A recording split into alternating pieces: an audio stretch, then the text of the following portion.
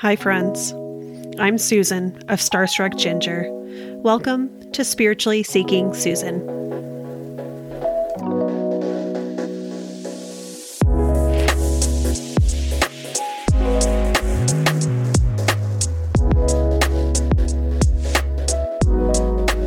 Welcome to another episode of your favorite podcast about all things spiritual and metaphysical.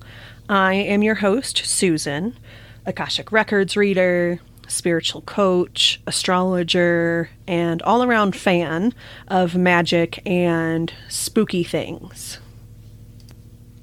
This episode is the light side of the most recent Light and Dark series about the higher and lower self.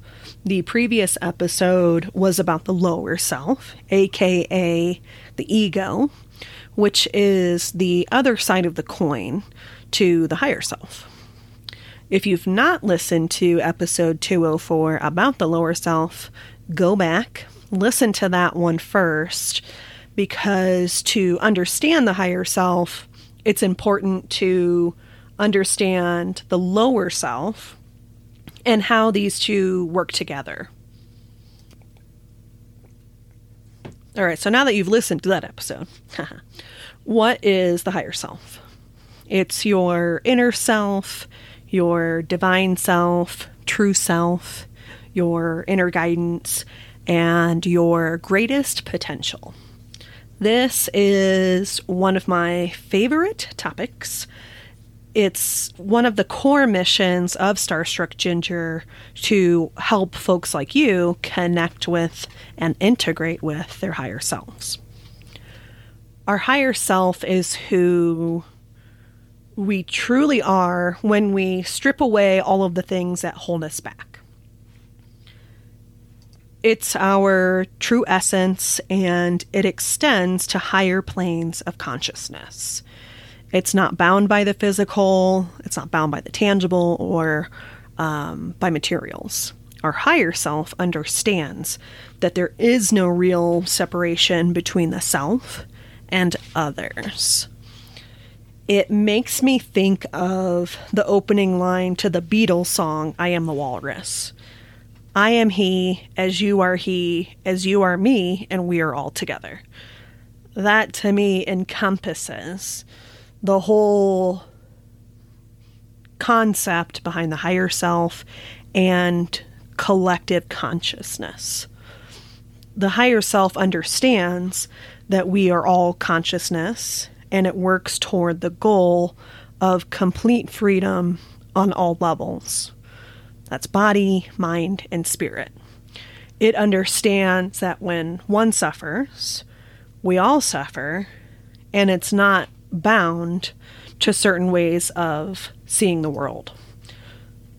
Because again, we're all a part of the same, what came to mind was the same spiritual goo. So we're all a part of the same universe, the same consciousness. We're all from the same source.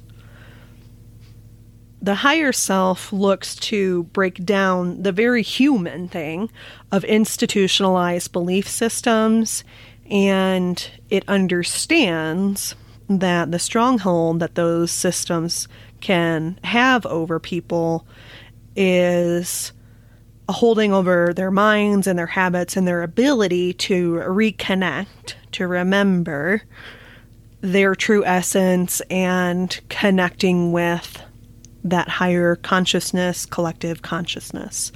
The higher self is not bound to seeing the world only within those systems, and instead sees beyond them and understands that those systems are human through and through. The consciousness of the lower self is finite, while the consciousness of the higher self is infinite. Connecting with the higher self can have a significant impact, positive impact on our human existence. It can help us release emotional baggage, past hurts, and negative beliefs that previously or currently have a detrimental effect on us and are possibly holding us back from achieving our true purpose and a fulfilling existence. Because love, compassion, and empathy are dominant at this high vibration. Those are the highest vibration emotions. Integrating with our higher selves means connecting with these powerful emotions and energies on a very fundamental and innate level, very heart-centered level. In turn, that connection positively impacts the way we view others and interact with them. Have you ever looked back on an interaction with someone and wished that you had treated them with, more patience, more kindness, or looked back and wished that you had addressed a situation with more calmness or more understanding? Integrating with the higher self makes those approaches, those things that looking back in hindsight you wish you had done, it makes those things come to you more naturally. So imagine that being a part of your natural approach to problems, conflict, and just general interactions with other people is filled with those things that you look back on and wish, I wish I would have used more patience or been more understanding of their circumstances or just not held on to that conflict that we had. To me, being able to approach things in that natural way creates more confidence and comfort within myself, which in turn is more attractive to others and creates an openness for connection. Remember that we're also mirrors and reflections of each other, so what we put out there is what we receive. All this to say that connecting with our higher self and adopting those traits can promote deeper and more meaningful relationships, both with ourselves and with other people. If we're moving through life from a heart-centered place, and with that connection to our higher self taking the lead, we can more naturally find our life's purposes and find meaning and fulfillment in the mundane. Connection with our higher self can provide us with a sense of calm and moving through life with ease. You don't get caught up on some of the more mundane details, which are still, like what's coming through is not having enough money in our bank account. Don't get me wrong. It is a very, very human thing to be stressed over that and to try and figure out how to improve that situation. And I'm not trying to, I fully feel that weight with you, my friend. But when connecting with our higher selves, we can be very objective about it. There's not shame in having a lower bank account number. There's not judgment in it. It's just matter of fact and not rooted in the ego. So the higher self is unencumbered by the ego, and that can help us more easily let go of conflict within ourselves and with other people. So again, looking at that low bank account number, all right, I've got $5 in my bank account. I wish I had just 500. It's okay to think that because it's very human. It's a lot easier to navigate this world with $500 over $5, right?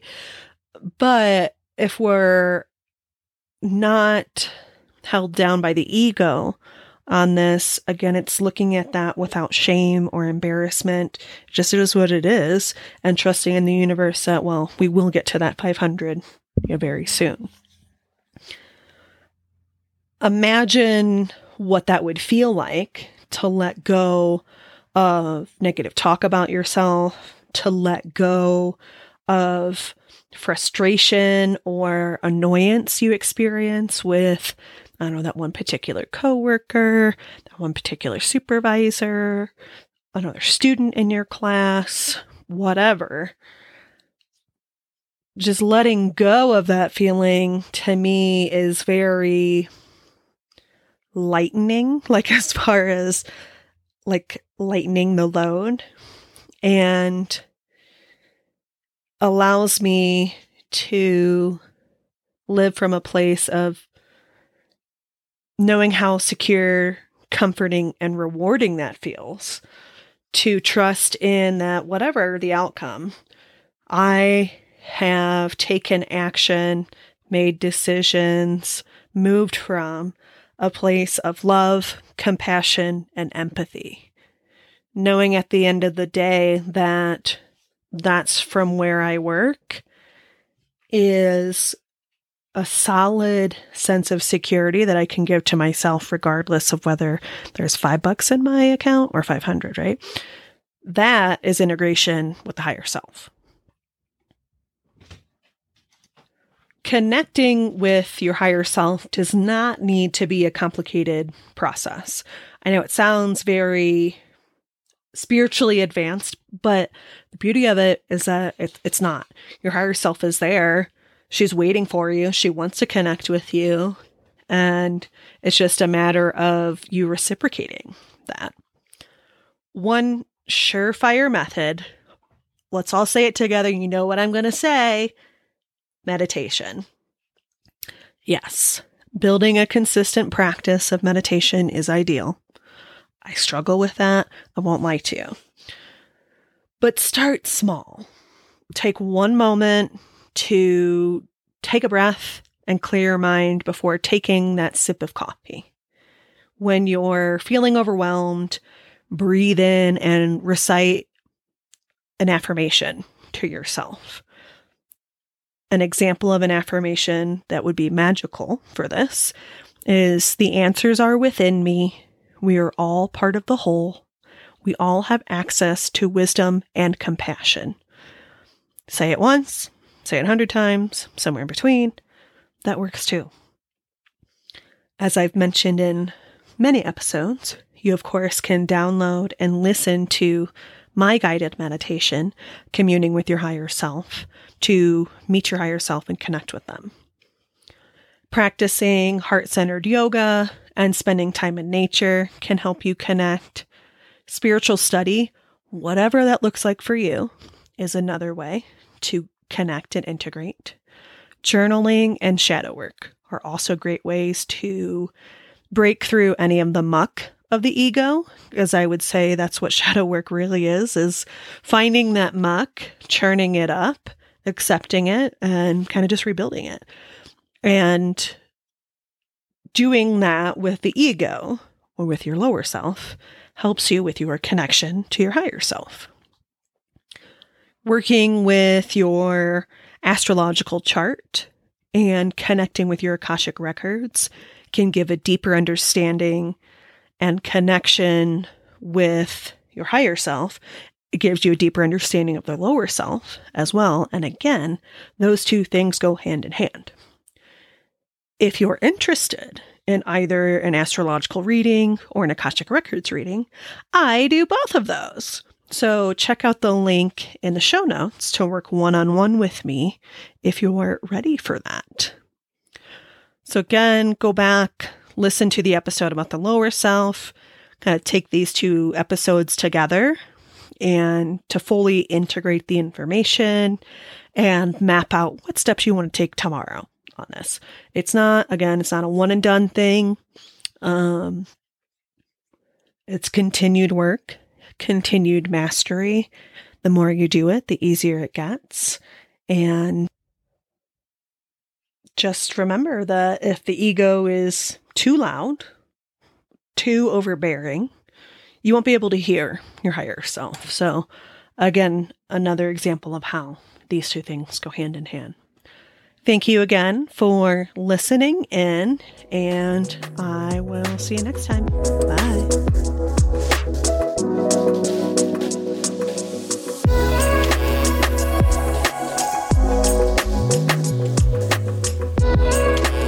Thank you so much for listening. If you enjoyed this episode and want to support the podcast, the easiest way to do that is by going to Apple Podcasts, Spotify, or wherever you listen and leaving a 5-star review. Don't forget to subscribe to be notified of all new episodes. If you know someone who enjoys the same spooky goodness, then recommend the podcast to them. If you have questions, suggestions for topics, or otherwise want to connect with me, you can follow me on Instagram at StarstruckGinger. You can email me at Susan, which is SUSAN, at starstruckginger.com, or check out my website, starstruckginger.com, to see all the ways we can work one-on-one together. Thanks again for listening, and I'll see you next time.